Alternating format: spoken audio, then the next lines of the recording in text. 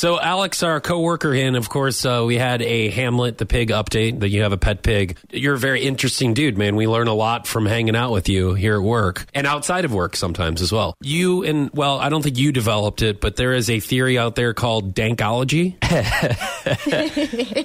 Could you elaborate on this? Because I've heard Sarah and some other coworkers talking about it, but I haven't really, because this is really good work talk. Best work talk there is. Yes. I mean, you want to talk about water cooler talk. When I overhear dankology. Yeah, well, water cooler talk's better than locker room talk, supposedly.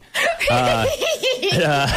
I cannot tell you where dankology came from, but I could tell you that when I heard, it started out when someone asked me, they referred to something, let's say baking cookies, as dankety dank dank. And to me, that was the most hilarious thing I've heard in a while. And I said, what are you talking about? And I guess that's really, really good cookies.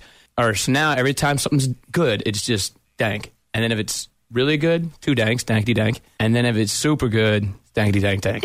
And that is dankology. You could be referring to anything. So, like, I get a new pair of shoes. Okay. I get the brand new pair of shoes from Back to the Future that lace themselves. Well, in general, you can just say something's dank AF. I think everyone knows what that means. Yeah. Dank as fotch. Yeah. Right. Yeah.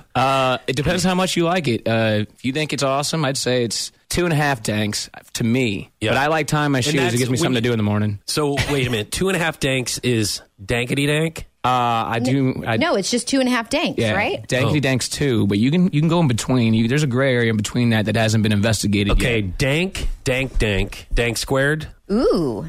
Man, I'm not good at math. This is just like, see, this is that gray area. It hasn't been investigated. This is a new thing. All We right. should call NASA. Dankety dank is 2. Yes. What's the holy grail of dankology again? Dankety dank dank. 3 danks. Dankety dank. Yes. What about infinity dank? Sarah, that's like some unsolved mystery stuff right there. I don't.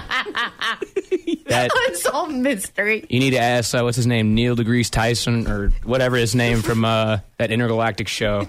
I'm drawing a blank here.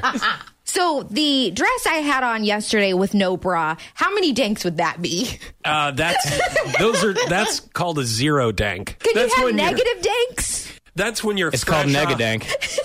That's when you're fresh out of dank and you got to go searching for other danks. This is a new thing. Got it. All right. Now, obviously, this is going to be a process we're going to have to learn. So we might have to update ourselves each week until we learn. We can make a graph. A graph. Yeah. Please. Yes. A diagram. Pictures are really good for both me and Sarah. Right. Dank pictures. We can figure out some things that are dank and then compare them. Like have you match it, A, B, C Right. with 1, Right. 2, 3. I'll figure it out. Okay. Right. Hot, fresh cookies from the oven. Dankety dank. Sarah's dress. 0 danks. It's negadank. Negative. You're listening to Foch and Sarah on Power 96.5.